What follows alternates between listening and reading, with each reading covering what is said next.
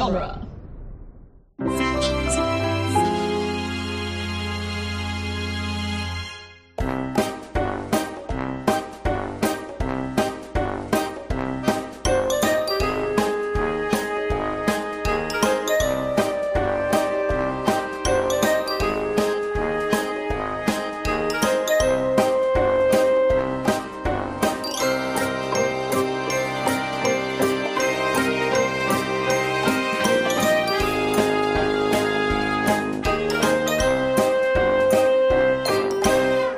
It's Franchisography, the podcast that digs deep into the entire filmographies of Hollywood's biggest film franchises. I'm Nick Jimenez. I'm Scott Corelli. Today, we conclude our journey through the filmography of Judd Apatow with his wacky slapstick comedy about the global COVID-19 pandemic. It's 2022's The Bubble. Les Bublés. Le Bublé, as it's called in France. And we have no guest joining us to talk about green screens, quarantines, and delusional rich people is no one. Mm-hmm. And thank God for that. Thank God. We would lose that friend forever. Yeah, please. I want to get this out of the way. Mm. On a minute-to-minute scale. Yeah. This movie wasn't so bad. Oh, really? Okay, cool. Yeah. Cool. But taken as a whole, I look back at it and like there's a very specific line at the very, very end of this movie where Fred Armisen is just like, we made a movie to make people take their mind off of all the shit, and people will have fun. Like, who cares if it's a bad movie, whatever. And I was like, I guess that's the point that he's trying to make, but I really just wish the movie was about something, anything. Like, I wish any character changed. I wish anything happened in this movie that had any ramifications on anything other than Leslie Mann losing her hand. Yeah, for sure. I mean, like, just the listeners, I assume none of you watched this. Jeff, I hope you didn't watch this one. But if you didn't, Leslie Mann gets her hand shot off by a sniper rifle. Yeah. In what is, I think, inarguably the single most violent thing to happen in any Judd Apatow directed movie. For sure. Yeah. I said directed because I was like, oh, Pineapple Express, but a bunch of people get shot in that. Yeah. Well, cool. I'm glad you didn't find this irredeemable, because my first thought was like, wow, I feel like I owe Scott and Bethany an apology for like making them watch Bethany liked this more than Trainwreck and This Is 40. That's great. That's awesome. I mean, my thing is, it was just so. I mean, it was just, there was nothing below the surface, like it was just hollow, very hollow, extremely hollow. And I will say from a minute to minute standpoint, like I'm watching this minute or that minute, and I'm like, okay, fine. Like, I'm not having a terrible time, but when you add all those minutes up, holy shit, this movie's so long. So long. It feels like 3.5 hours. I just recently rewatched Titanic. This feels longer than Titanic by like a country mile. Yeah. Yeah. No, for sure. This felt like his longest movie, like longer than Funny People, longer than This Is 40.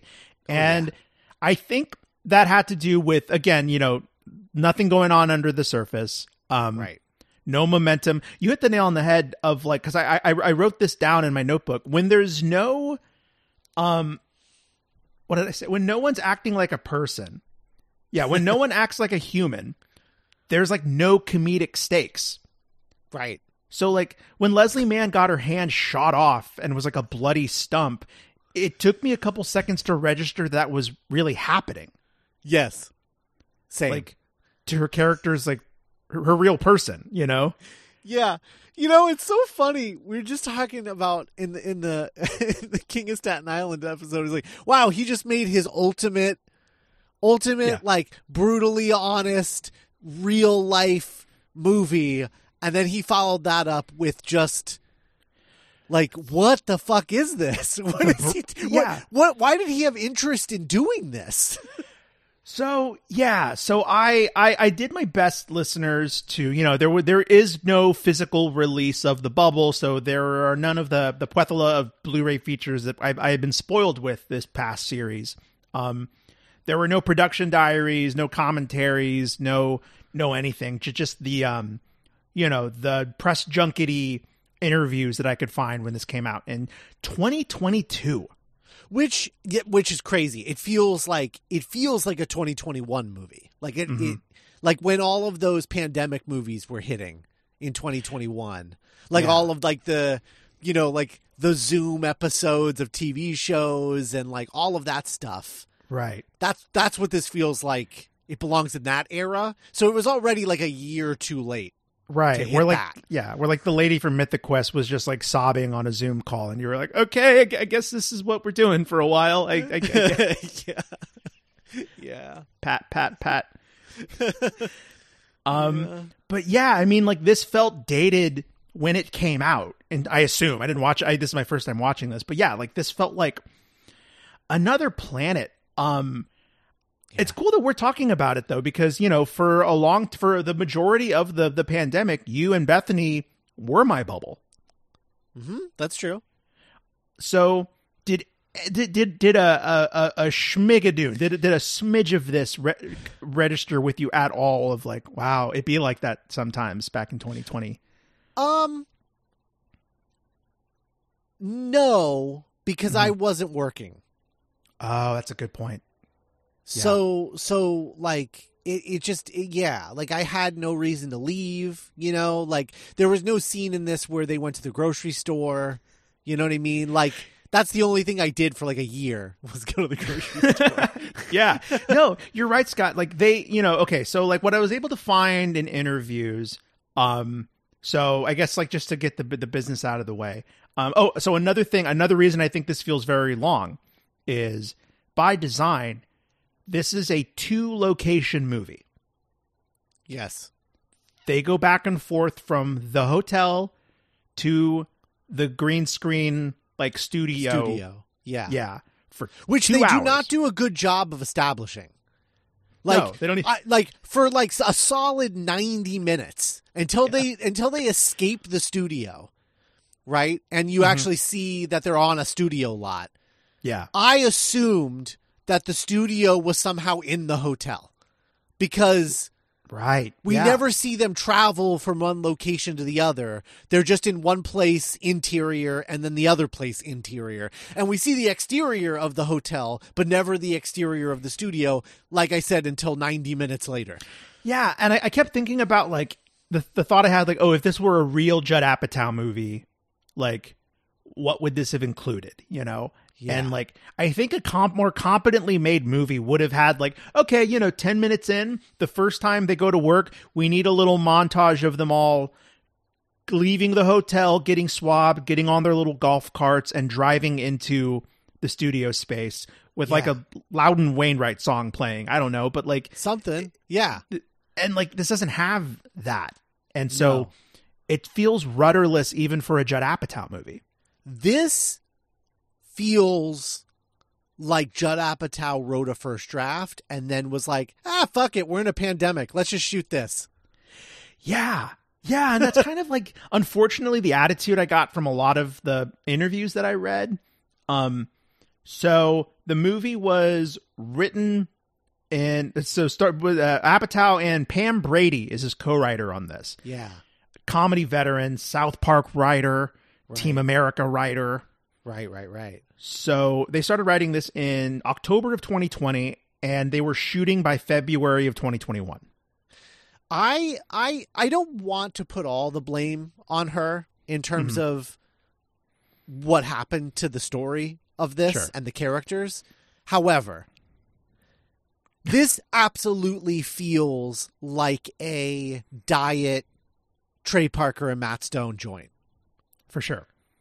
Like much more so, much less so than a Judd Apatow movie, you know? Right, because you think of, because I think the closest Apatow movies you could compare this to is something like Walk Hard, or he produced Talladega Nights, he produced Anchorman, yeah.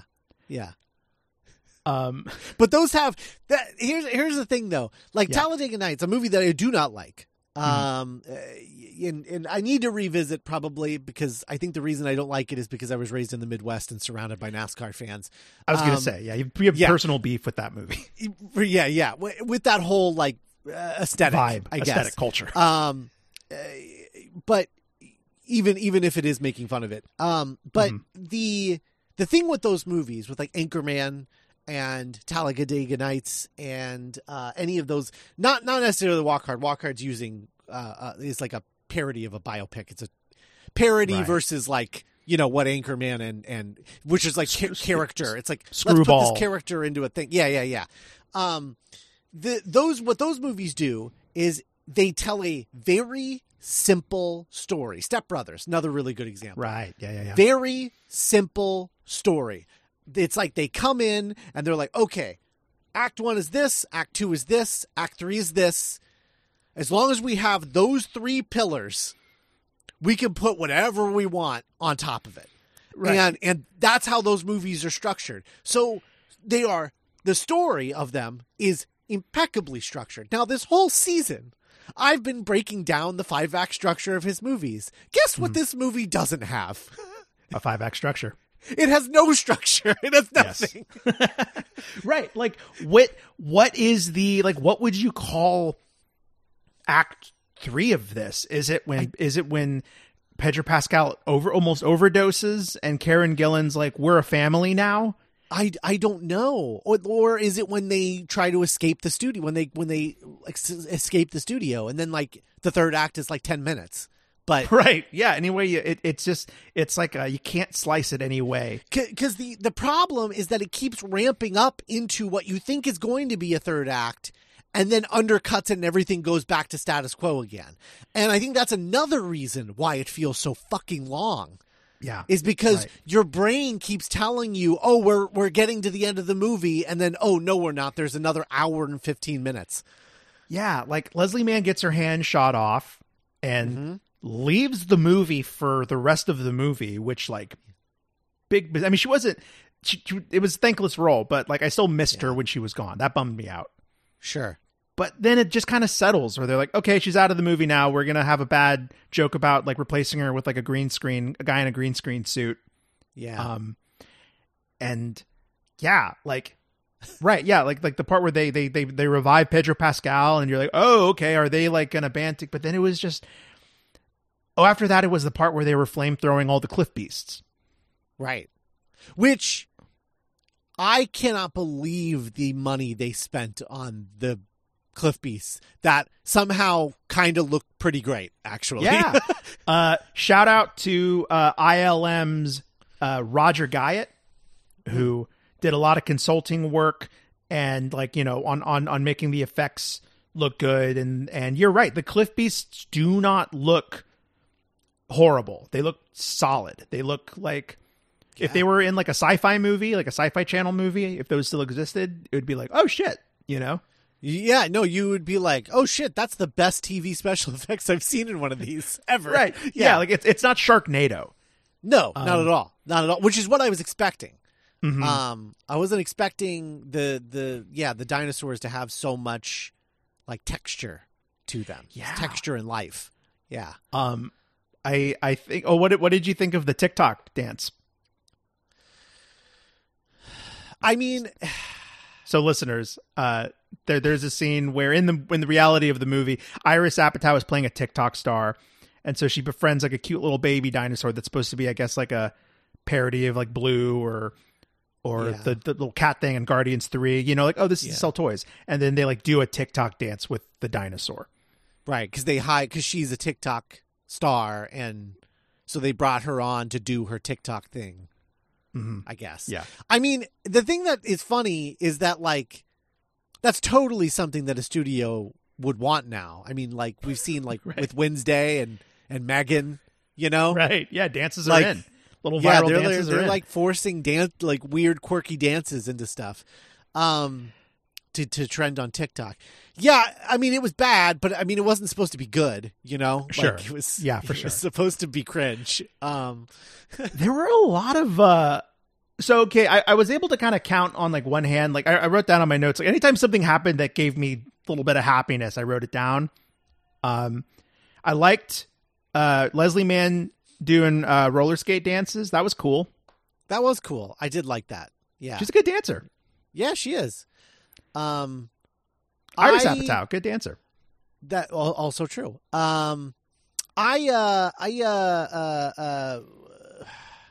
Yeah. Okay. So the whole Cliff Beast thing, which first of all, The fuck. Yeah, Cliff Beasts. I don't. Okay. please. Yeah, I have something to say about Cliff Beast, but please. Yeah, but there were a few shots across the shots across the brow of The bow. Yeah. Yeah, across the bow of Fallen Kingdom, because there's that moment where he's like where David Duchovny yeah. is like I'm rewriting the script. It's going to be about how about Environmental messaging. environmental and all that. messaging and animal rights and all this stuff. And Fred Armisen, who plays the director, is just like, everybody just wants to see dinosaurs eat people. That's why they're here. They want to see dinosaurs eat people and then blow up. That's why they're coming to see the movie. Stop overthinking this. And I'm like, oh, that's totally like Apatow having watched Fallen Kingdom, and it's just like, what the fuck am I watching? Sure, yeah. There was, I think it was Kate McKinnon or as like the studio chief, or maybe it was Peter Serafinowicz as the producer. But at some point, someone says like, "There's fucking 5 of these things. They're all the same. It doesn't matter." And that felt like a shot across the bow. Yeah. So Jurassic World Dominion plays a big part in this movie's history. Really? The origins of this movie are, like Judd Apatow and Leslie Mann. The Apatows were hunkered down like a lot of us were in very varying degrees. Scott, you mentioned we were going to the grocery store. We weren't like that Anne Hathaway Chiwetel Ejiofor movie where it was just like rich people drinking wine for like 6 days straight. Right. Which I never saw. And the deal with that, I mean, the reason that it's all like that is because they couldn't go anywhere. So when they shot these COVID movies, they had no choice but to show us where they live. Right. Yep. So you're like, I guess this is what one of Anne Hathaway's apartments looks like, I assume. Yeah. What was the Zendaya? The Zendaya one? Yeah, Malcolm and Marie. Yeah, Malcolm and Marie. That's another one that you're just. We watched that together. Yeah. It's like, really? Well, rich people gonna rich, I guess. This is Zendaya's house. Rich people are gonna rich, and that's kind of what I took away from this movie. So yeah, the Apatows were hunkered down, but they were hearing all these stories and FaceTiming their friends, their famous friends, who were working on movies like Jurassic World Fallen or Jurassic World Dominion, Mission Impossible, White Lotus, and they were hearing all of these stories about like the difficulties and trials and weirdness of shooting in a COVID set, shooting in a bubble. Yeah. This kind of pissed me off in retrospect. I read an interview a few days ago where the person was like, the journalist was like, so like, are any of the crazy, train wrecky kind of, no pun intended, kind of stuff that happened? Was that juice? Was that tea from Jurassic World? And Apatow was like, no, everything I heard about Jurassic World was that it was all, the crews worked hard and got shit done. And they came together like a team but that doesn't work for a comedy. So instead I just made up a bunch of hacky, dumb bullshit. Ugh. And so like, this feels like a very toothless satire. Right. A satire based on nothing. Yeah. I also think this is, I know, there's no way you don't agree with me on this. This is the fucking weirdest cast in a Judd Apatow movie. I mean, this is fucking, why are so many of them British? Why are there so many British people in this movie? Well, they did shoot this in London. They did shoot this in Okay. England. So Okay. I guess maybe like limited. But yeah, like the dude from Our Flag Means Death Right. is in here. Right.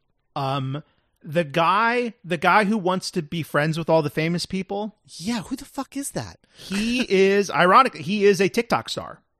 Oh, okay. So had- the only joke in this movie, I mean, maybe not. I don't know. I'm not going to rewatch it to find out. But Sure. the one that stuck out to me as like the only joke that feels like a Judd Apatow joke, like the style of joke that Judd Apatow likes that I've seen in his other movies, is the bit where that guy is describing to everybody what they need to look out for to stop actors from hooking up.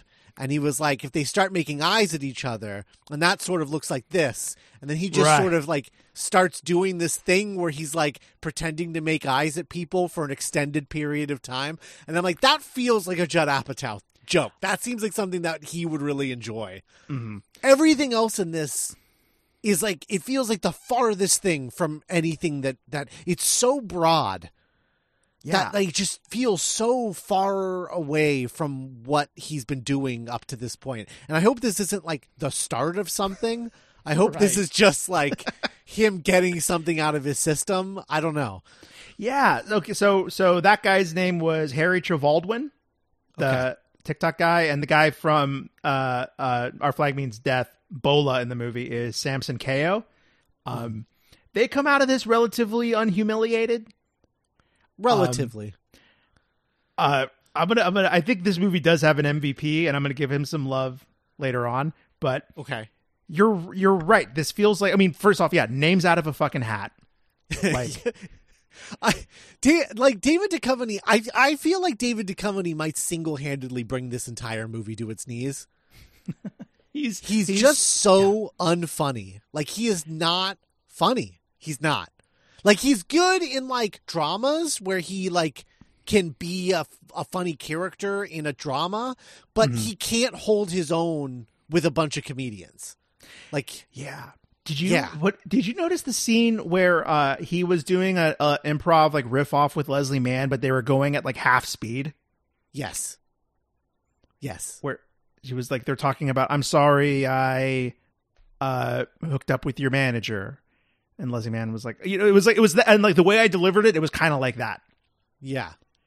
where it was like, oh shit, I have to come up with stuff. Yeah. So he was in this because apparently he had a really funny guest spot in the Larry Sanders Show back in the day. Sure. And Apatow was like, oh, I always liked him in Larry Sanders Show. Did he watch any of his other comedy movies? Because that Did. might have given him pause. Did he watch Evolution? Yeah, right. Was everyone a surprise Did to he you? watch that fucking Showtime show that he did? Right. Californication, where he got Yeah, realized. Californication. Jesus Christ. Big. I mean, there were a lot of surprise. I had forgotten Pedro Pascal was in this. Yeah. Why was he Italian in the Cliff Beast movie? I don't know. Right. I feel like you know how like in comedy, you know, or even like in a lot of things, best idea wins. I feel Yeah. like in the case of this movie, I feel like Judd Apatow's rule on set was first idea wins. Right. Yeah. because- Whoever has the first thing, that's in the movie. Yeah, because he's just like, yeah, whatever, fuck it. Like, we want to be done. We want to wrap this up. I talk like this in the movie. I do funny voices. Fuck it. Cool. We got 8 weeks to shoot this. Yeah. I think the thing, so, you know, you mentioned how this feels hollow. This isn't about anything. And unfortunately, I feel like, at least in the interview, and this could just be pablum, but there was an attempt, or he makes like passing references to like, so like, you know, like a lot of us when we were hunkered down in 2020 and 2021, Apatow found himself asking all these questions of like, oh, what do I do? Who am I? How do I keep working? Or like, you know, and so he was like, oh, this is funny. This could be good fodder. Like, we're all going through this thing together. So it's going to be universal. I'll make a movie about all these like rich people dealing with the same stuff that we're all dealing with. But like, he picked the one like sliver of an experience that's like actually like only 1,000 people experience this. Yes. Like, because yeah, no one in this movie is like, you know, going to the grocery store or like having to like, yeah, it just feels very like rich people problems, the movie. And I think that's a side effect of both like trying to follow the COVID rules of production to a T, which is like in the simplest way possible, right? Yeah. Of like, we're going to have a bubble and we're going to make a show about or a movie about a bubble, and we're only going to go between like a couple of sets and that's it. Because the reality to me is that like what you want is to like, I think what you would want, right, is all of the actors, like you show like all the Cliff Beast movies, but you make them like older. So you make the last one came out like maybe like 10 years ago, 15 years ago, something like that. And then you show all of the cast all dealing with COVID separately, right, in their homes. Yeah. And being bored out of their goddamn minds, right? And you even end, like, after the montage of, like, the first 5 Cliff Beast movies, they're like, and that's the end of Cliff Beast. We're never going to do another one. And you show them, like, being interviewed and keep saying the same thing. We're never going to make another one. We're never going to make another one. And then, like, after everyone's so bored of COVID, they're finally coaxed to come back and do one. But now it's under these, like, stupid circumstances. Yeah, like, you know, like again in a real Judd Apatow movie or like an old Judd Apatow movie, these moments of self-reflection that he's talking about, like maybe could happen where the kind of like Funny People, where these millionaire, celebrity, famous people are forced to reckon with, holy shit, none of that matters anymore. I could die. Right. My fame or money, it doesn't matter right now. Right. This thing I thought I was too good for, now all of a sudden it's looking pretty attractive, so maybe I do want to go back to the well. Like especially if they weren't so fucking vapid about it, because they're all doing it because of the money. That's it. Mm-hmm. That's the only reason they're doing it. But none of them need money, at least as far as we know. We don't fucking know anything about these characters at all, because they're not real people. They're like they're not even like, they're sketch characters. Yeah. They keep saying, like, Fred Armisen and the producer Peter Serafinowicz, they keep repeating the idea of like, hey, people just really need to have a good time, and we're gonna bring them a good time. People love these movies, you know, like they need an escape. All these we're heroes in a way, you know, like that's how they keep presenting it to the cast. And I kind of wish the cast felt the same. Like I wish that this was a movie about this cast trying to overcome the trials and tribulations of shooting a movie during COVID because they want to bring something that will bring the world some happiness. Yeah, like I think that's something universal that I think I know. I was like I trying to find meaning in what little I was able to do at the time. Yeah, where like, you know, I had like you and Bethany. We had podcasting, we had Geek by Night. And so there was like a little bit of like delusion. There was an aspect of like, okay, this is the one thing I can do, and I'm going to do it to the best of my, and get some meaning out of it, because like, this is our bubble. This is all we have. And like, the movie doesn't even really try to get that reflective about anything. It's just, everything is like, you know, stars are vapid, movies suck, people are selfish. Yeah. Everyone's in it for themselves, and it gets so, and it's not even like Tropic Thunder where it has bite to it or like sharpness. It's just so gummy. Yeah. Yeah. There's no one to root for in this. Yeah. And that's okay. So I found this other weird quote where he was like, you know, Apatow was lying on his couch watching Netflix like the rest of us. And he was like, oh yeah, I was watching so much Ted Lasso and Schitt's Creek. And I was like, I want to make one of these. I want to provide one of these. There was only like 8 episodes of Ted Lasso at this point. That's exactly what I thought. Like, you can't watch a ton of Ted Lasso. Period. Yeah. At the end of the day, there's going to be 30 episodes total. Like, relax. And he picked two sitcoms that are famous for being earnest and heartfelt. Yeah. And he made like the most ugly, cynical movie of his whole career. And I think a big part of that is because he had no creative partner. Yeah, like he had this co-writer, right? But like he didn't have a muse. That's true. Yeah, there's no muse. Because this whole movie is just full of like random actors that he likes, I guess. Or that were available. That he likes and were available. Like who genuinely, who is the closest? I guess Karen Gillan is the closest we get to a protagonist. Yeah, for sure. But I mean, she has no character arc. No. The movie. There's also that weird subplot about her like boyfriend dating someone else because he's like panicking about COVID and like thinks that she abandoned him and. Okay, yeah. So there's this. Okay, and that there's nothing. Nothing makes sense. No one. So there's a scene where so her boyfriend is squatting at her house, right? Because it's locked down. She's gone. He's squatting at her house, and then he starts. But he's been staying there during all of lockdown. Yes. Yeah, for sure. Yeah, but she goes. He's only staying there because she's leaving to go shoot this movie. Yes, very true. Like they were living together, and then she went to go shoot this movie because she needed the money. Because she wasn't in Cliff Beast 4. She skipped Cliff Beast 4 or 5. Yeah, to make a bad like Oscar bait movie that everyone hated. With a UFO in it. Right, where she plays like an Israeli half Israeli, half Palestinian person. Right, and of which she is neither, and everyone canceled her because of that. And so she that's why she's being suckered into doing this movie. Yeah, and I guess so. A thing I thought about Funny People a lot watching this. Yeah. Because Funny People felt like such a in the know kind of show, but Redo, Merman, those felt like they could be real Adam Sandler movies. Yeah. And that's why they were so funny in Funny People is you're like, he would make a piece of shit like that. That's awesome. Yeah. But nothing in this feels like it was made by anyone with any kind of firsthand knowledge of how movies are made.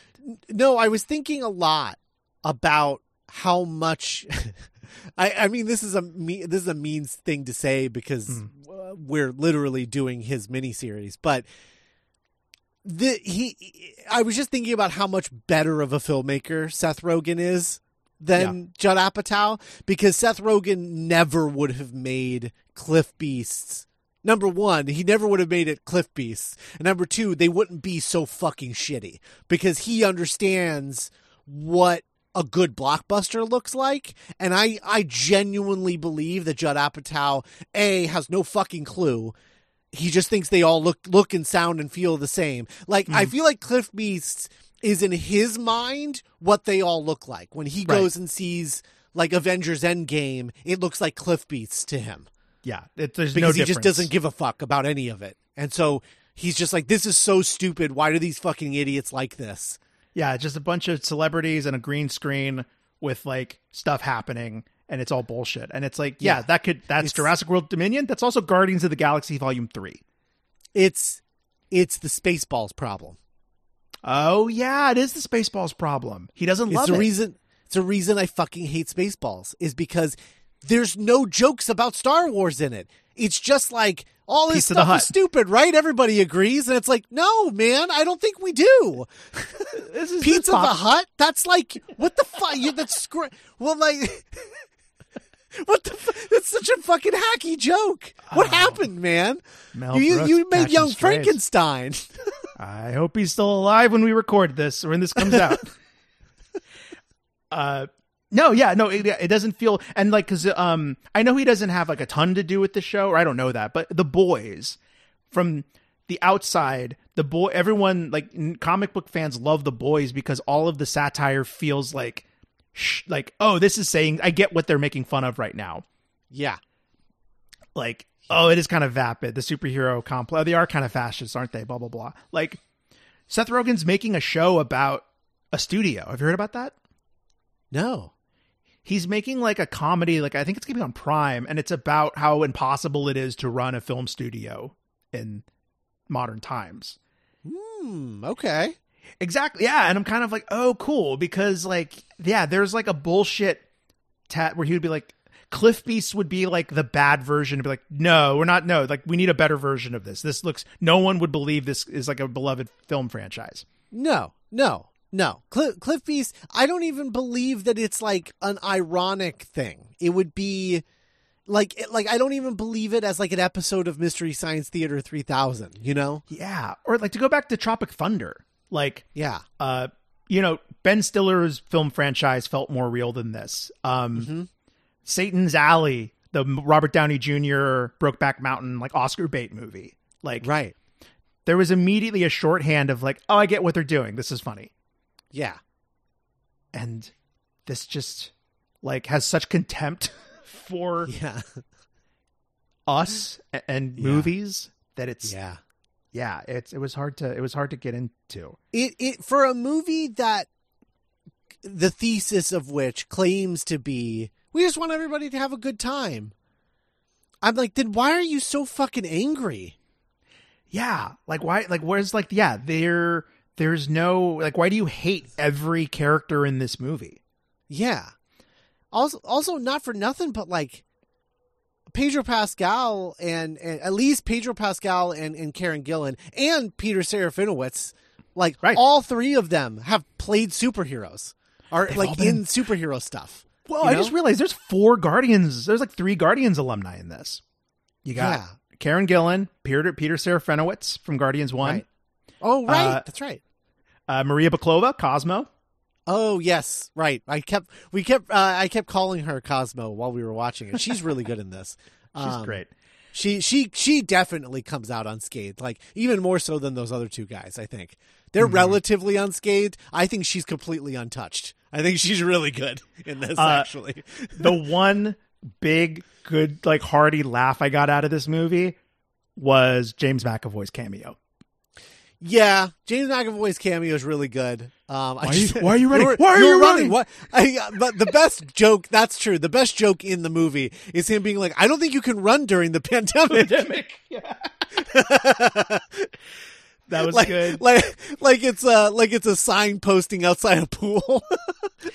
And that kind of almost that touches in a probably an improvised line that kind of touches what this movie should be going for, which is like it sometimes felt like nobody had any idea what the rules were.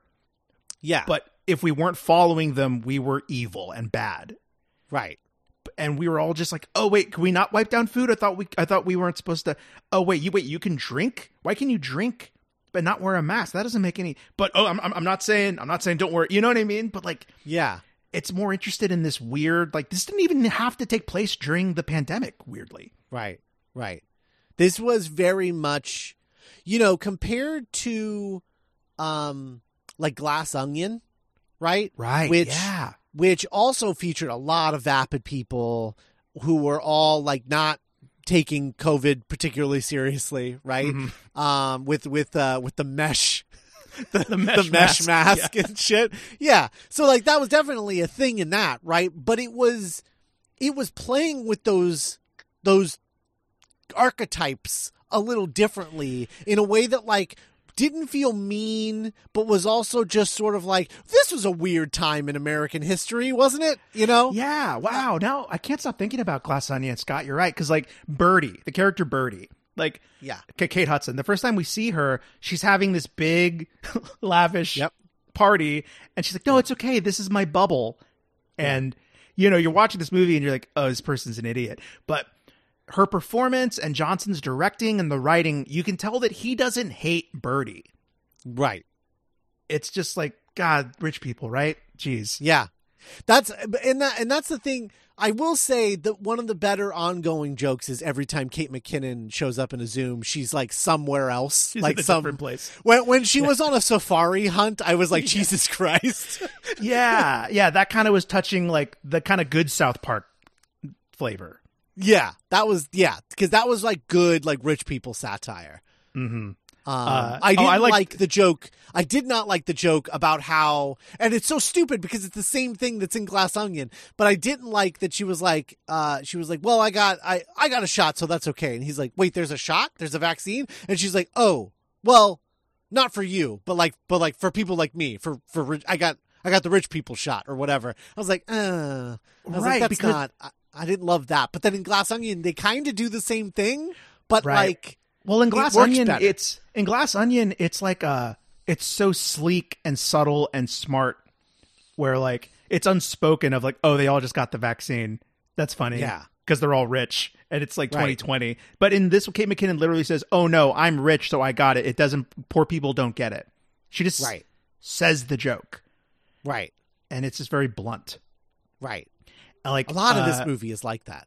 yeah, like the joke early on of Karen Gillan being in quarantine for 14 days was just the hackiest like quarantine joke. Every hacky quarantine joke just shotgunned at you in a minute. Right. Yeah, it's incredibly frustrating because it's also like I don't think they literally stay in their hotel for 14 days. Like No, their I don't hotel think so room. either. Like I think they can put on a mask and like walk outside and like Yeah. like walk. The whole point of the quarantine is just to make sure that you don't have COVID currently. Yeah, and so creating this again, kind of like the movie, creating this fake, false system, and then making fun of that system that you made up. Right. It's not as funny as like actually digging in and like doing what you've been doing your whole career, which is like finding humor in like what was really happening. It just felt like he was doing this as a favor to his friends instead of making something he was remotely passionate about. Yeah. And like that's kind of the vibe I got from a lot of his interviews, which is like, well, you got to make something. Like, ugh. Do you, man? You went off the grid for 5 years. yeah, you couldn't just hang out. You couldn't just like, I don't know, write a book or something. You've done that a couple times. Done a couple You can times. do another yeah. one. So there's this I don't know, title card or script post at the beginning. I don't know what you call that. You know, like Top Gun, where it's like there's an elite place. Oh, sure. Yeah, and I wrote it or something. I don't know. Yeah, I wrote it down because it offended me. It was like during the pandemic, there was a painful shortage of content and movies to watch, so people needed there to be something. And I was like, that's the 10 seconds into the movie. I'm like, there was a lot of things. There was not a painful shortage of stuff to watch. No, not at all. There's so much stuff to. You could literally Hollywood could shut. That's why I'm not bothered by the strike. I was gonna say, yeah, Hollywood, which hopefully is over by the time you guys are hearing this, but like Hollywood could shut down for 2 years straight, not produce anything, and I would not even be remotely bothered because there's so many things that I could finally catch up on and watch without being inundated by new shit. Yeah, I could finally watch The Good Wife. I could finally watch The Good Fight. Yeah. Like, I could watch all of Star... And so, like, immediately I was like, this feels... my bullshit meter went off immediately. Yeah. So... I liked... I do please. wonder, do you think that is Judd Apatow not taking... Is it one or two things? Is it him not taking any value in old stuff? Like, does he only value new things? Which is why he references, like, new pop culture references so often in his movies, because he's like, this is the most important thing right now. It's like this thing that everyone's talking about right now. Harry Potter, Spider-Man. Right. Harry Potter, Spider-Man, Lost, Game of Thrones, you know, like... Wow. Yeah, you're right. Yeah. Wow. I never thought about that. Like, he does it again. I think he does it again in this movie, right? Isn't Karen Gillan watching something like newish? Oh, Atomic Blonde. She's watching Atomic Blonde while like binge eating. Yeah. And which I don't really understand that either. An actress would never do that. Yeah. I was like waiting for her to. This movie's so hacky. I was literally waiting for her to like vomit, throw up. Yeah, make it like a after binging all this junk food. But so is it that he just values new things more than old things, or is it like creating a satirical world where people only care about new things, and that's what it's referencing. In which case, I mean, I don't think in one case at least there's like an honesty to it, or like some sort of honesty because it's coming from him. In the satirical way, it just doesn't work at all. Like I think it fails on every conceivable level. Right. But is that what they're trying to go for? I think it's sort of a stand-up comic, sort of like, have you seen this? Have you heard about this of it all? Yeah. Like, yeah. Oh, Spider-Man 3 is coming out. We're going to mention Spider-Man 3. Or like, people are watching Lost. We're going to talk about Lost. And maybe it is. But that's so weird because like every movie, every reference we just brought up, like Maude Apatow watching Lost, Jonah Hill just getting back from watching Harry Potter and the Half-Blood Prince. Right. All those moments are really small, but they feel honest. Like, yes. Oh, that is how we absorb pop culture. That is how we watch stuff. We do go to movies. But there was like none of that in a movie about making a movie. It felt like an alien had written it. Yes. Yeah. But like what I'm meaning is like that opening thing that you're talking about. Yeah. Is that like, you know, he's working with this South Park writer. Is that like an ironic, like satirical thing? Like he doesn't mean it literally. Like it's not meant to be taken literally. It's like the like pomposity. in a world where there's no content, you know, like it feels like a very South Park kind of joke, but done in a way that falls flat on its face instead of like presenting it in a way that actually makes sense in the world of the thing that you're presenting. You know what I mean? Yeah. Like, you know, I'm not saying this is like funnier, but like my idea is funnier, but like if they had really put a point on it of like in the global 2020 pandemic, the world had only one thing on its mind. There wasn't enough stuff to watch on right. TV. Yeah, exactly. Yes. Because then you're like, oh, okay, this is like this. I'm not supposed to take this seriously. Okay. You know? This is a lark. But like, you know, reading Apatow's sentiments about the bubble was like weirdly echoing Sarah Frenowitz and Fred Armisen's sentiment of like, no, like I want to make something like Ted Lasso that people can make them feel good when this comes out in 2022. Then you fucking do not understand Ted Lasso or Schitt's Creek, even like at all. Like you just do not understand it at all. Two shows about people who love each other being nice to each other. Right. Because his like I feel that the bubble aside, Judd Apatow is a pretty earnest filmmaker. It's just that the thing that he is earnest about is cynicism and like reality and truth. You know? Yeah. That is what he is very earnest about. And I think that is presented in all of his stuff.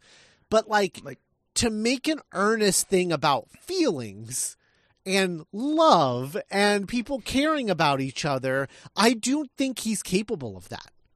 Yeah. I mean, we were just talking about King of Staten Island, how like heartwarming it was that like that Bill Burr like drives Pete Davidson to the ferry and be like, all right, buddy, you know, you got this. Yeah. Oh, I think those guys really care about each other. Yeah. That's really good. And the thing is, he didn't even want that in the fucking movie. He got talked into putting that in the movie. That's right. Yeah. By Iris Apatow, who also maybe he should have fucking co-written it with his two daughters. Maybe that would have helped. Man, I was thinking about that too because, like, you know, they're both we're here, we're at the end, and we hadn't seen Iris Apatow in a while, since This Is 40, I guess. Like last week we got to see adult like Euphoria era Maude Apatow, right? And now we have like Iris Apatow. I mean, like short end of the fucking stick, but like, what did you think of? Well, she's also really good in Love. Yeah. Right. But she had a lot to do with her character. Yeah. She's great. She's great on Love. I don't even think she was bad in this. I think she's one of the better actors in this. Because everyone else she's the only one that is acting in a Judd Apatow movie. Oh yeah. No, that's a good point. Yeah. Like her character, her and her sort of friend, like all of their scenes together. Those all felt like Judd Apatow scenes, and the rest of the movie does not feel that way. Doing something crazy? The friend, the John Cena's daughter. Not in real life. Yeah, but in the movie. it's Dennis Hopper's daughter, right? Oh, whoa! You're right. Her last name's Hopper. I didn't. Yeah. Wow, that's crazy. Yeah. But they're apparently real life, like lifelong friends. Like I like fucking BFFs. knew it. I knew that that's what it was because when I looked her up on IMDb, this is her only credit, nothing okay. else.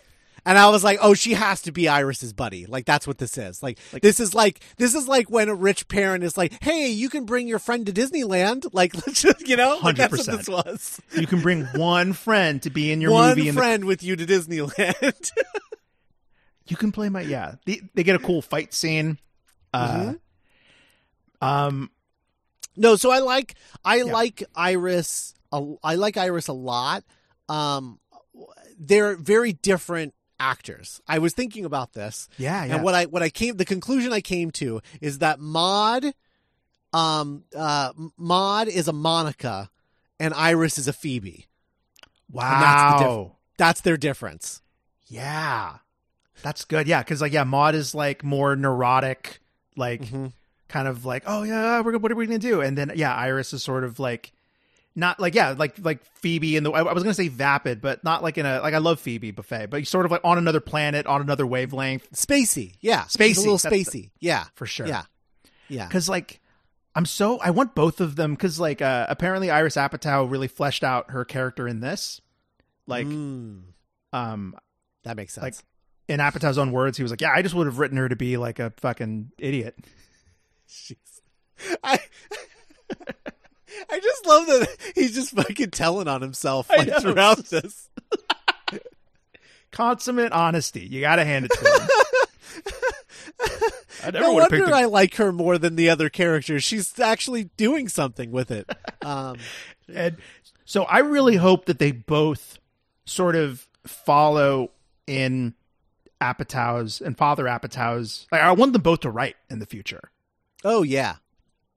Yeah. Want to see? I think truly, I think the best thing, I know that you've been making a lot of references to This Is 50, and we've learned that this was actually announced last year and we'd completely forgotten about it. Sure, yeah.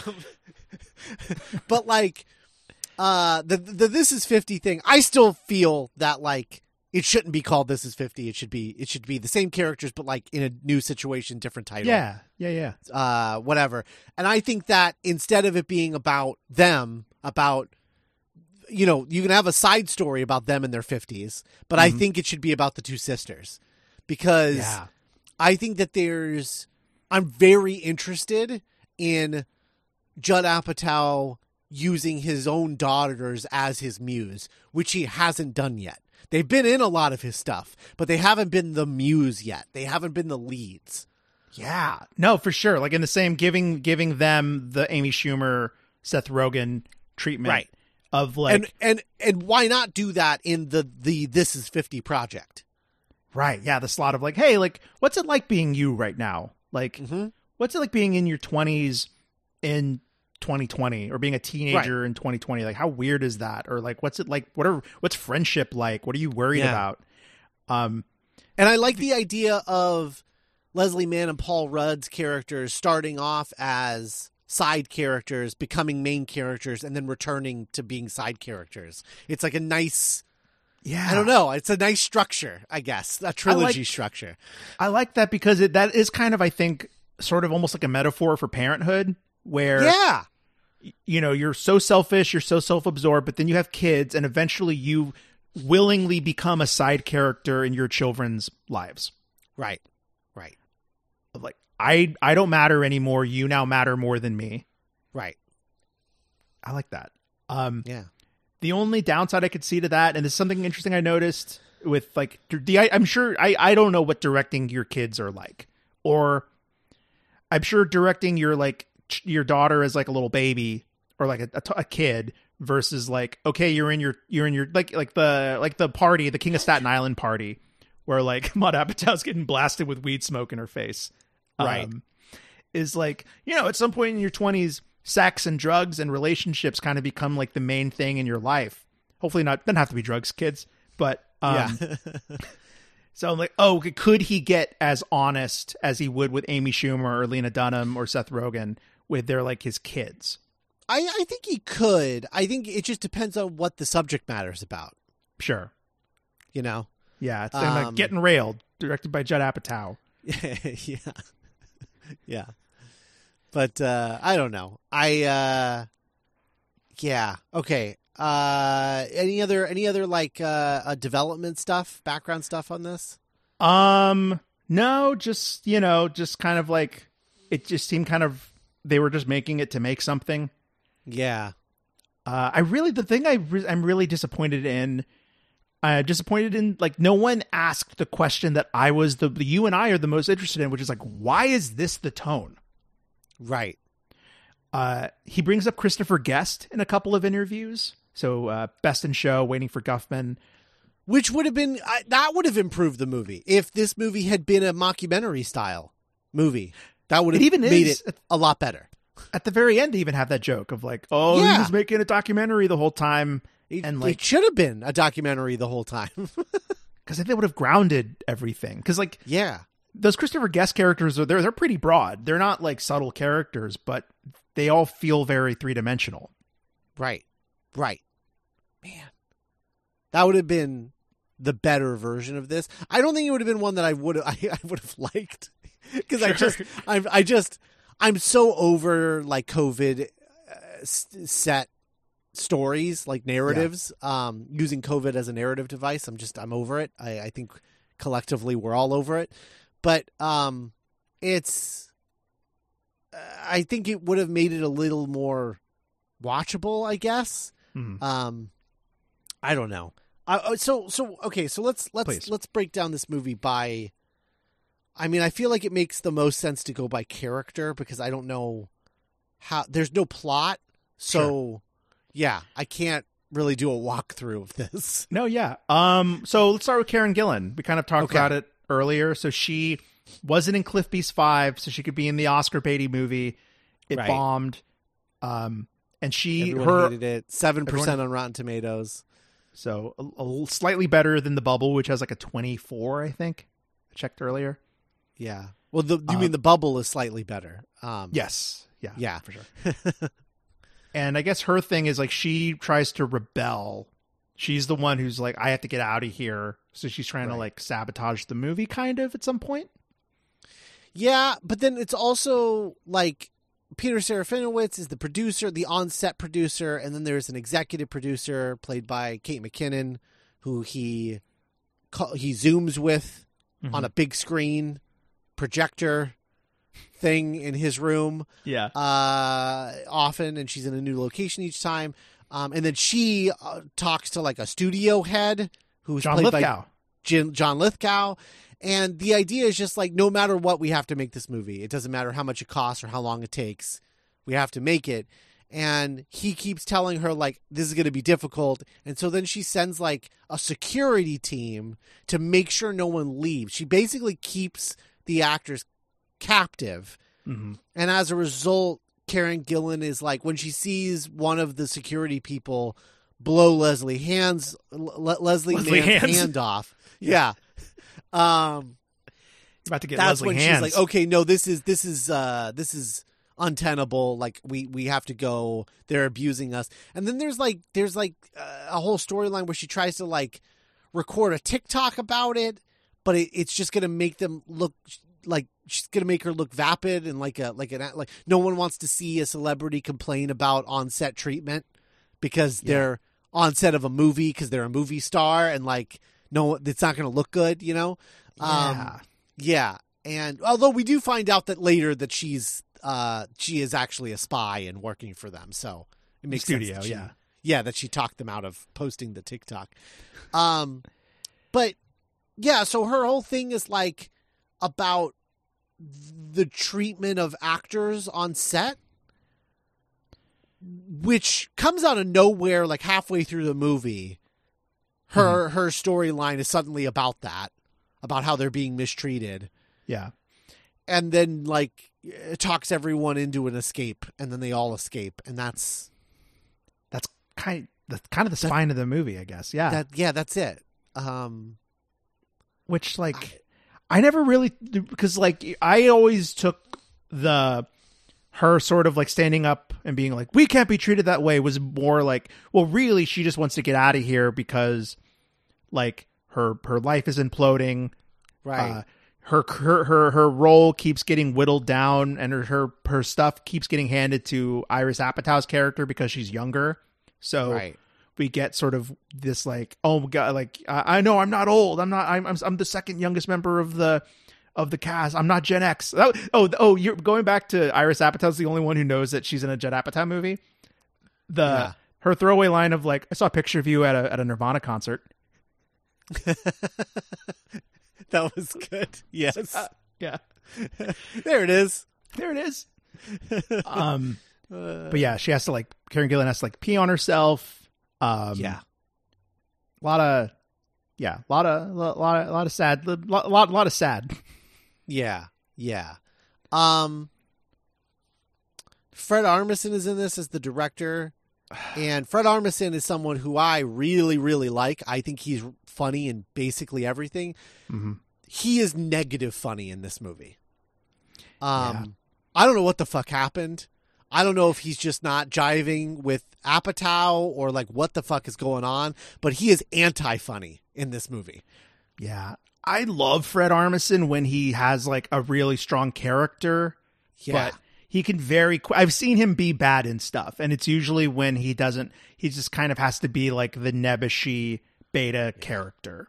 He's just completely rudderless in this. Woof. I mean, he's basically Steve Coogan's character in Tropic Thunder. Yeah. But with Steve Coogan, he really was like, he seems like a pompous buffoon, pretentious buffoon. But I didn't remember that one scene where he was randomly hitting on Karen Gillan in the pool. Yes. Yeah. Gross and bad. So is he a creep? He was never a creep. I don't know. He was only a creep for that one scene. I don't know. Everyone was hitting on Karen Gillan in this movie. Oh yeah. Yeah, it was like an ongoing thing with her. I don't know what that was about. No, the problem with the director character too is just like there's not like the joke is that like, so the joke that he's trying to make is like, oh, these guys make a Sundance movie and then their next movie is this gigantic blockbuster. He's talking about Marvel movies. Sure. Mostly. But he's making a joke about that, how they're fully unprepared to actually like shoot a blockbuster, which isn't true because they all do a fairly good job, you know, like across the board. Like there isn't one that's like, woof. That one was really like, that's barely a movie. Like that's not a thing. Because they have all this support and shit. Right. And people being like, here's how, because that's how a movie is actually made, as opposed to this. But so that's the joke he's trying to make, but that's it. That is the joke that he's trying to make, the thing that he's trying to satirize. He could have done in a joke where Peter Serafinowicz was like, oh yeah, like the studio wanted us to get this Sundance guy who'd never made a movie, but why would anybody do that? And like, that's it. That's all you need. Done. You know? Makes no fucking sense. Yeah. Yeah, that doesn't make any fucking sense. And then you move on, and then you actually bring in a real character to play this director. I think the fucking dopest move would have been to make John Cena the director. Oh, that's good. Yeah. Yeah. If he comes in, I was going to say it'd be really funny if they got Jon Favreau to play himself. Oh, Jon Favreau, that would be fun too. But I just think, I think like having like somebody like John Cena, like an unexpected choice as the director. And then you could like play around with like some stuff that you hear about like Zack Snyder where he makes everybody do push-ups. That's great. Yeah, he could be like an alpha bro, like Zack Snyder, Chad Stiletzky kind of dude. Right, yeah. That's so fun. And then they're all over it because they're like in the bubble and they're like in COVID and they're just like, can we just stop doing push-ups and shoot the scene? Jesus Christ, you know? You know what causes COVID? Lack of cardio. Yeah, right. There's so many more fun things you could do with that. Instead, you have Fred Armisen, who's just like, the nerdy. The joke of him as a director is over in 5 seconds, and then you're just stuck with him the rest of the movie. Are you watching Barry this season? Have you started Barry? I haven't yet. I'm storing episodes because I for sure. I binge it. Yeah. Another really sharp showbiz satire that Yes. like I don't want to spoil it, but there's a joke. They basically do this joke where they get a real indie darling director to play themselves and they're directing like the most hackiest hollow piece of shit ever. And it's like one scene, but it's just like, yep, I'm doing this now. And it's like, it's funny, but it's sad. And you're like, oh, okay. Yeah. But like, it just, yeah, there's just like a knowledge of like a fluency an honesty that registered in that episode of Barry compared to this. Right. Yeah. Because like what the joke evolves into with Fred Armisen is that like he made his Sundance Darling movie on his iPhone, and everyone is like, if you don't finish this movie, you're going to go to director jail. And he was like, what am I supposed to do? Like go back to working at Lowe's and make another movie with my iPhone. Yeah. And so like he's desperate to like keep the movie going because he's terrified of going to director jail. But that's like not a joke, and it's like barely a motivation that anyone would give a shit about watching this. Yeah. Us, the audience, like, oh no, not director jail. Right. Yeah. Because like how most people don't even know what the fuck that is. Yeah. No. Yeah. Like there's a lot of moments like that. There's like a Sherman Oaks joke at the very end. That's like for 9 people. I was one of them though. Even better. Whatever. So I'm gonna count these as I'm gonna do these together because I think they're kind of. But you have David Duchovny and Leslie Mann, who are like veterans, kind of I guess like the Laura Dern, Sam Neill. Yeah, she's got like a thick like country accent. Her character. Yeah, her character does. That ain't no baby or whatever. Yeah. Oh God, that's the thing too. Is like. It wasn't enough that the movie is cheesy. They're not even playing it earnestly.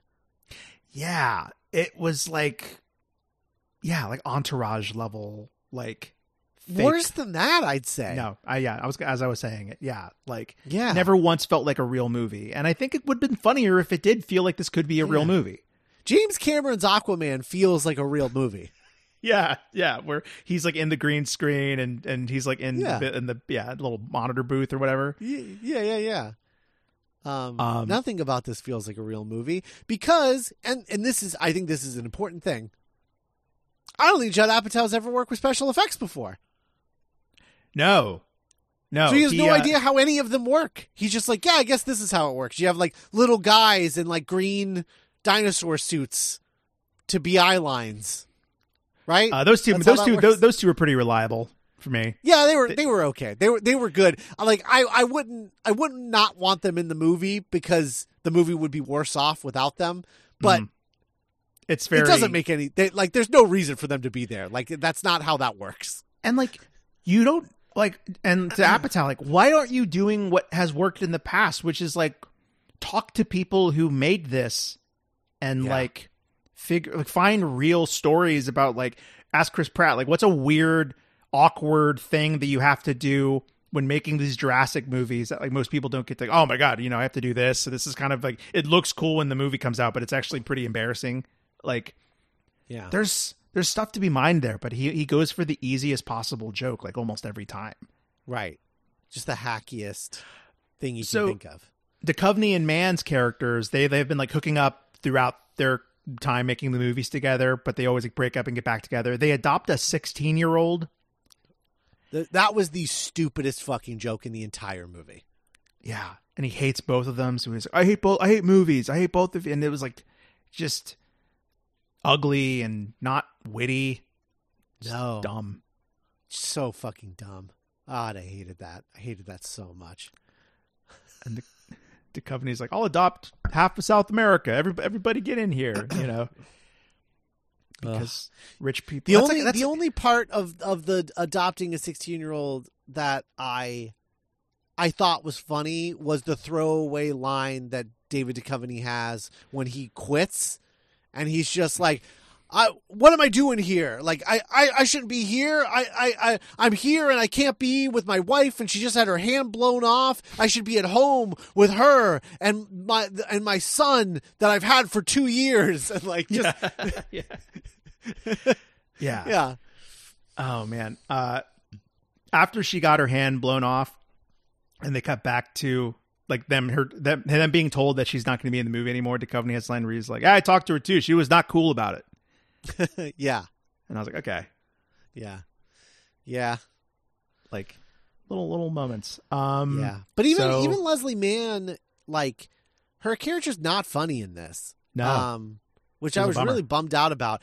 There's that and I think it's just because like she feeds off of like I think she's really good at holding her own opposite a comedian. For sure. Yeah. But none of them are comedians except for Keegan-Michael Key, who we haven't even talked about yet.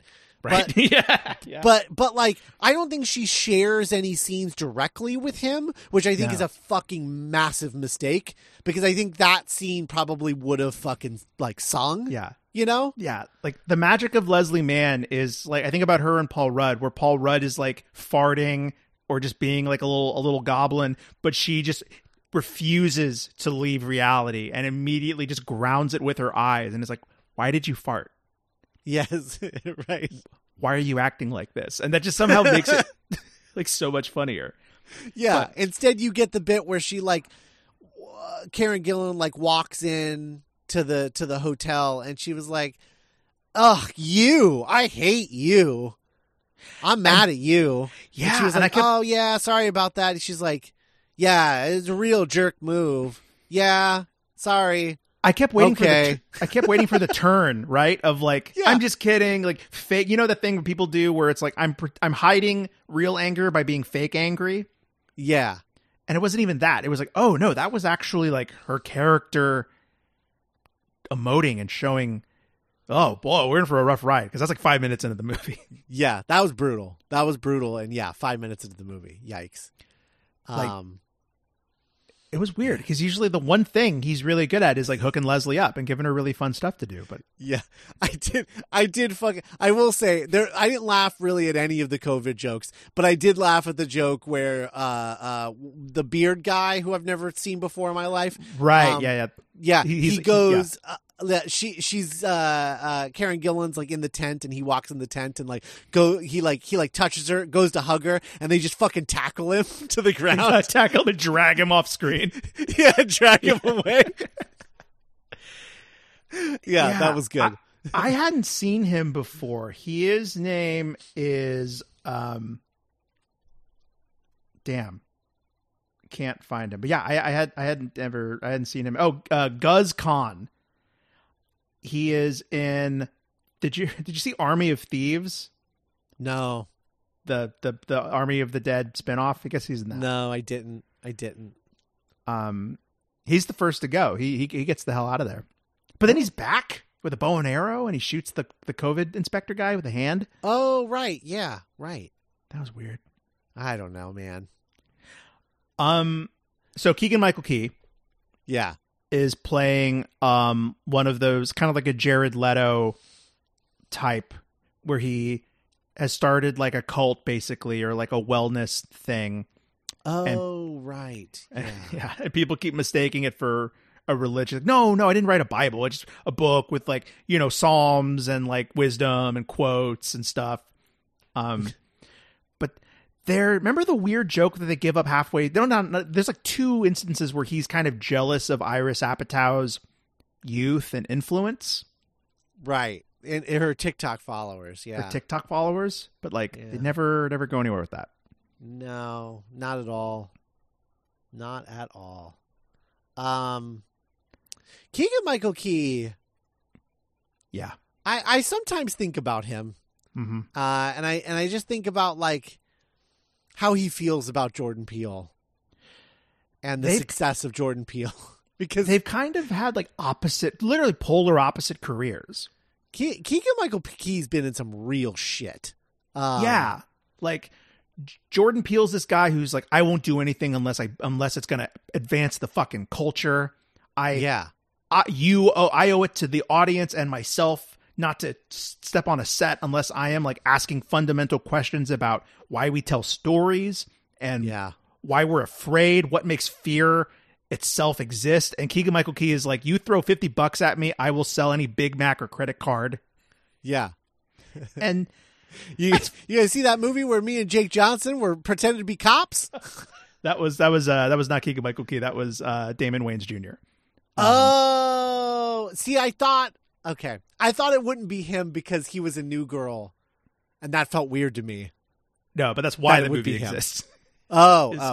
Well, fair enough. Well, no, anyway, Keegan-Michael right. Key, like that's the type of movie that he does, though. Right? Yeah, like he'll be in that weird. Remember that musical we watched on Christmas with Forrest Whitaker? Yeah. Or he'll be like one of the hyenas in Lion King. Like he'll just do anything. He'll do whatever. I don't know if he ever. I don't think he made me laugh at all in this because like, no, he wasn't like a real dude. He was just like he didn't actively bring it down. No. But like, yeah, he didn't do anything bad, but he didn't do anything good either. He was just kind of there.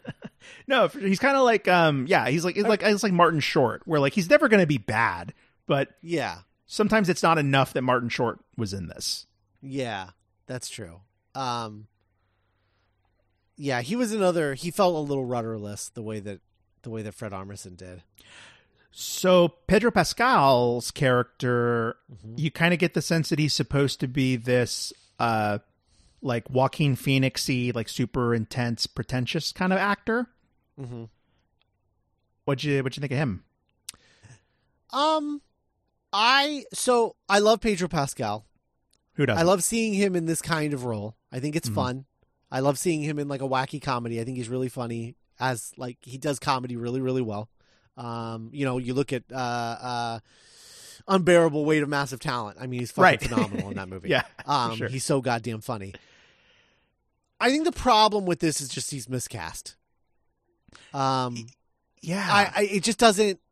Nothing about it feels natural to Pedro Pascal. Like I get that like everyone's Pedro Pascal's daddy or whatever the fuck, but like I don't know that he's at I don't think I don't know. I just don't buy him as this like kind of guy that like that Cosmo the space dog would be like so fucking into him that she's like I'm going to manipulate him into falling in love with me.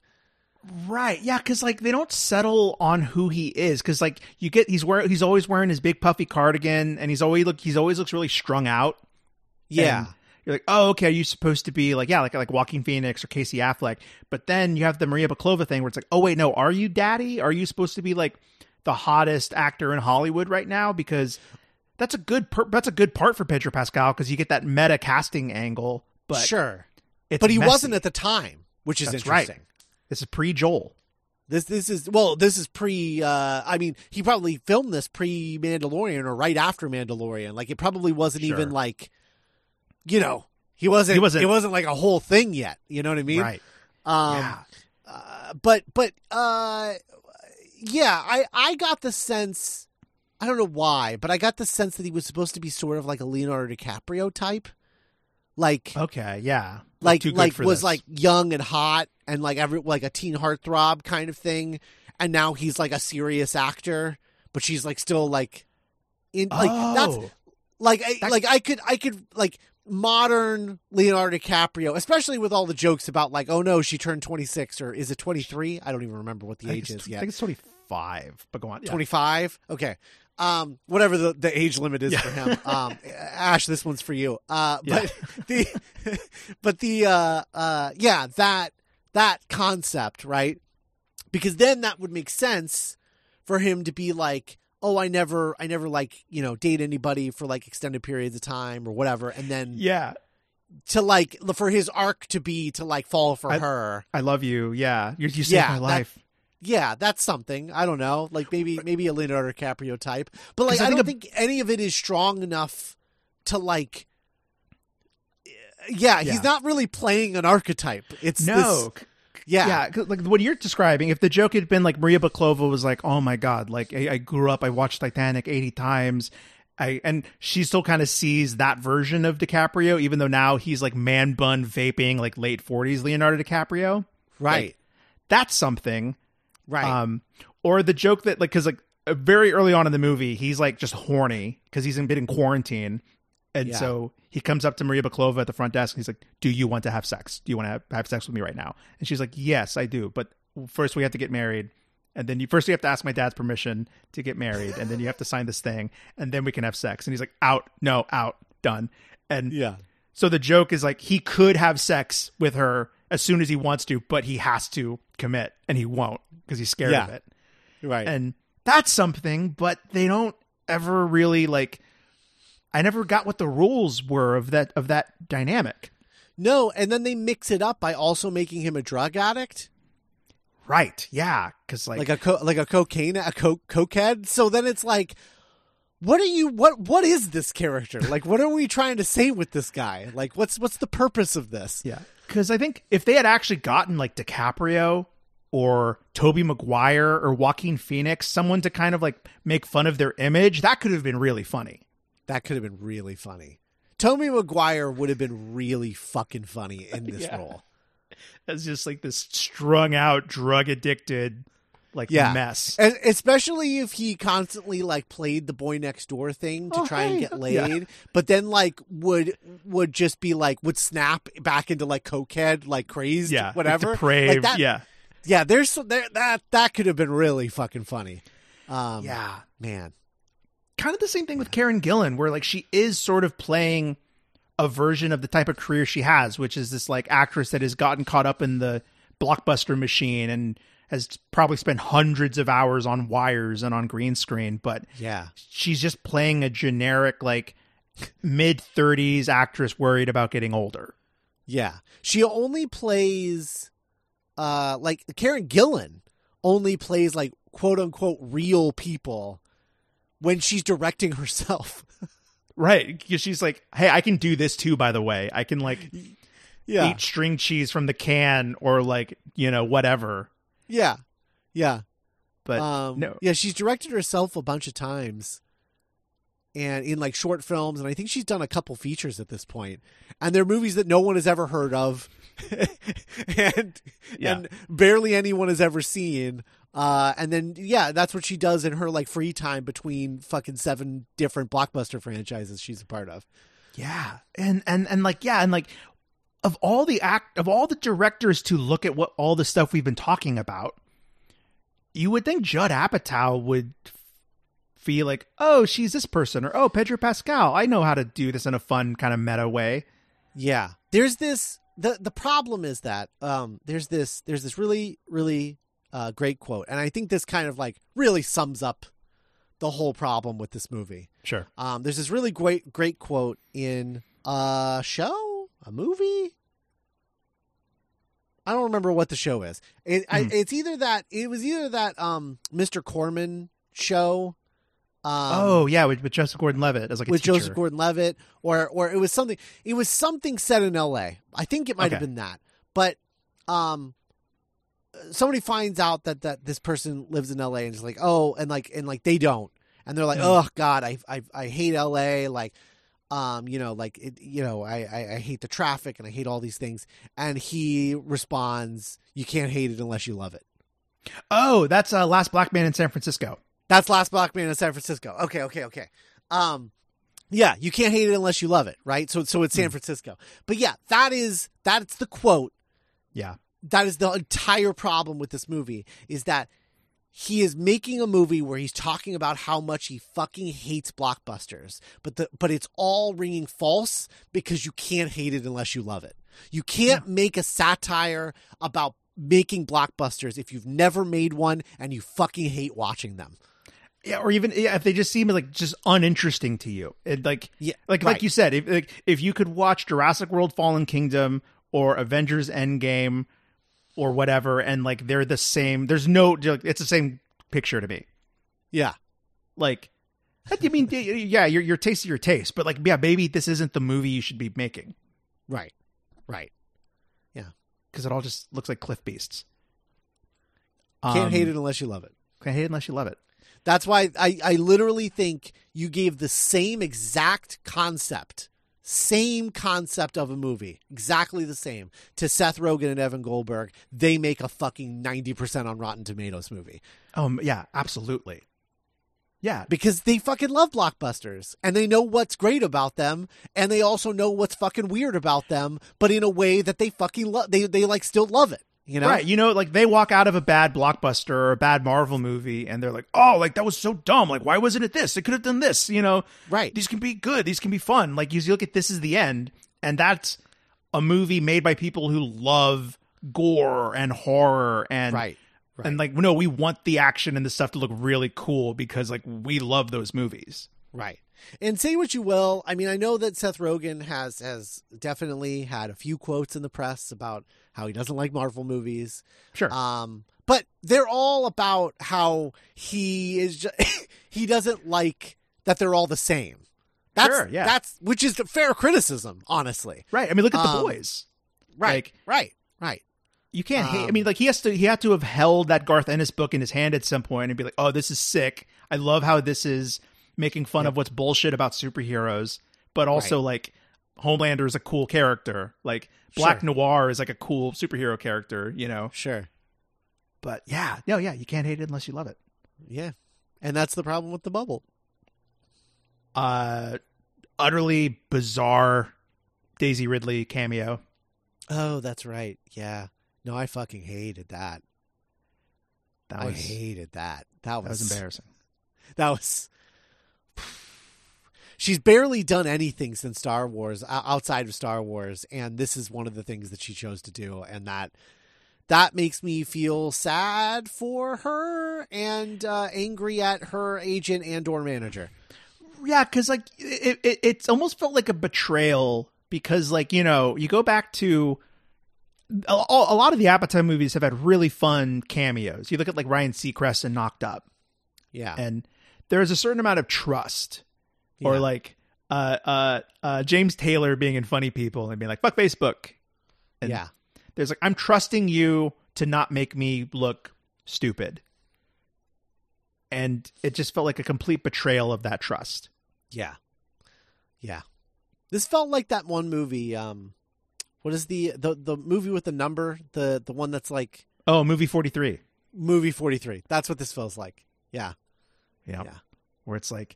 I wrote down one of the last notes. I hope none of them had to watch this. Oh, God. Like... Yes. Because like thankfully there wasn't like a premiere because this just went straight to Netflix. But like... It bummed me out, the idea of like Pedro Pascal or like Daisy Ridley or like the Apatows sitting down and like watching this. Ugh. Yeah. I find that, but you know, it is an interesting thing because you're right. There probably was no premiere, right? Or was there? I'm going to look it up right now. Yeah. I'm going to find out. Because I find it odd that they wouldn't have a premiere, but then they shoot a scene that takes place at a premiere. That's right, like a fake premiere. Yeah. Let's see. The Bubble for the documentary showing how they're all assholes? Question mark. 2022.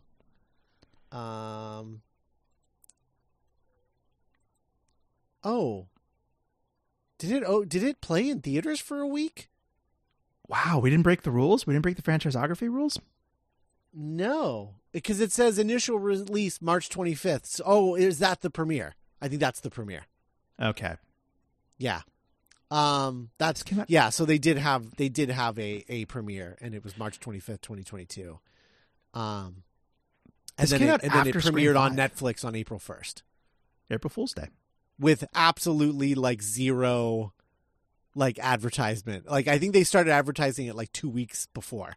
Oh yeah, because you mentioned they did like viral marketing for Cliff Beasts first, right? And it was like, what is this? Like, it's The Bubble. You're welcome. We like Ted Lasso, right? Like Ted Lasso. Oh, Jesus Christ! I knew. I mean, I have no one to blame but myself. Like we knew from the start. Like from the moment I brought up, "Hey, let's do Judd Apatow," you were like, "Well, we're gonna have to do The Bubble," and I was like, "I know." Yeah. but we did it. Oh yeah, Beck was in this. Oh, that's right. Oh yeah, I will say that I so things that will always make me cry are people being reunited with loved ones. Always, 100% of the time. No matter how bad the movie is, I will always make me cry. Something that'll make me laugh no matter how bad the movie is someone dancing with a face that is like very serious. Oh, yeah. So Karen Gillan's dancing to Beck, where she was just like just had like mean face, but was like dancing. That shit kills me. I don't know why. That was great. Yeah, like I definitely there were moments. Again, it's like a 2-hour plus movie, but there were moments where I was like smiling or chuckling, or just finding stuff to like about it. Yeah, like the part that like even in something like the part where they're all just vomiting on each other while rock climbing, like that wasn't funny. But there were parts in that sequence that I was like, okay, but that little bit was funny. Yeah. Sure. The part where the two pterodactyl cliff beasts guys were distracting the COVID guy for like 3 seconds, and they're like, oh no, sorry. I think we both 3 seconds, yeah. Yeah. It's barely a movie. Like you can barely consider this a movie. It's really just like a collection of scenes. Like even by Apatow standards. Yeah, even by Apatow standards. But I agree with you, Scott. I really hope this is just like a weird one-off in his filmography, and his next movie is like a return to form in the way The King of Staten Island felt like a return to form. Yeah. I mean, that felt like a new guy. Like King of Staten Island felt like a brand new. I was like, oh wow, is this who you are now? Because I'm into this, and I feel like he's backtracking. Yeah. And I really hope he's not doing that thing that like sometimes can happen to like kind of rich, successful directors or comedians really, where like they stop feeling like they're connected to people. Like, this is around the same time, unfortunately, that he had that really tone deaf. He made that tweet after the Chris Rock slap. Yeah. He was like, he could have died. He's an animal. He could have been killed by. And I'm like, I get it. That's your friend. Chris Rock's your buddy. You don't want to see your buddy get slapped in the face by a guy who played Muhammad Ali. But that and The Bubble, as a guy who's been a fan of Apatow since I was in middle school. Yeah. It bummed me out of like, oh no, are you losing touch with that thing that made you feel like a vital voice? Right. Well, we'll have a lot more of that to talk about next week on our Between-isode as we wrap this up and look forward to the future of Apatow movies, of which we will cover every single one as they come out. Fuck, that's right. Oh God. So we're locked in no matter what. We're locked in. You locked us in. I locked us in. I did this. We're in the Apatow bubble. Like he could literally make The Bubble too, and we would have to cover it. Yeah, we would. Yeah. Wow. Your voice broke a little bit there. Never thought about it like that. Oh man. Also very excited to announce, I think our listeners are really going to get excited when we announce the season that we're doing next. Yes. Yeah, so we're doing the Between-isode where we'll announce what our next miniseries is and that. But before we get into that miniseries, we have to do Asteroid City. Hey, yeah. So we'll have a bonus feature. Right. That'll be good. That'll be interesting. I'm very curious about that one. I'm excited to see it for sure. I'm so excited for Summer Wes Anderson again. Yes.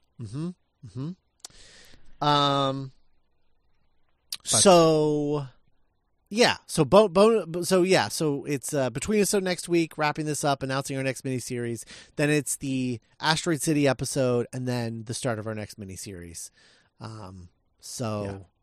Yeah. Good Very shit. excited. Good shit. Promise. Some good shit's going to come from this. Yes, indeed. All right, everybody. Thanks for listening. If you watch The Bubble, I'm sorry. And we'll be back next week with a Between-isode. Laters. Bye.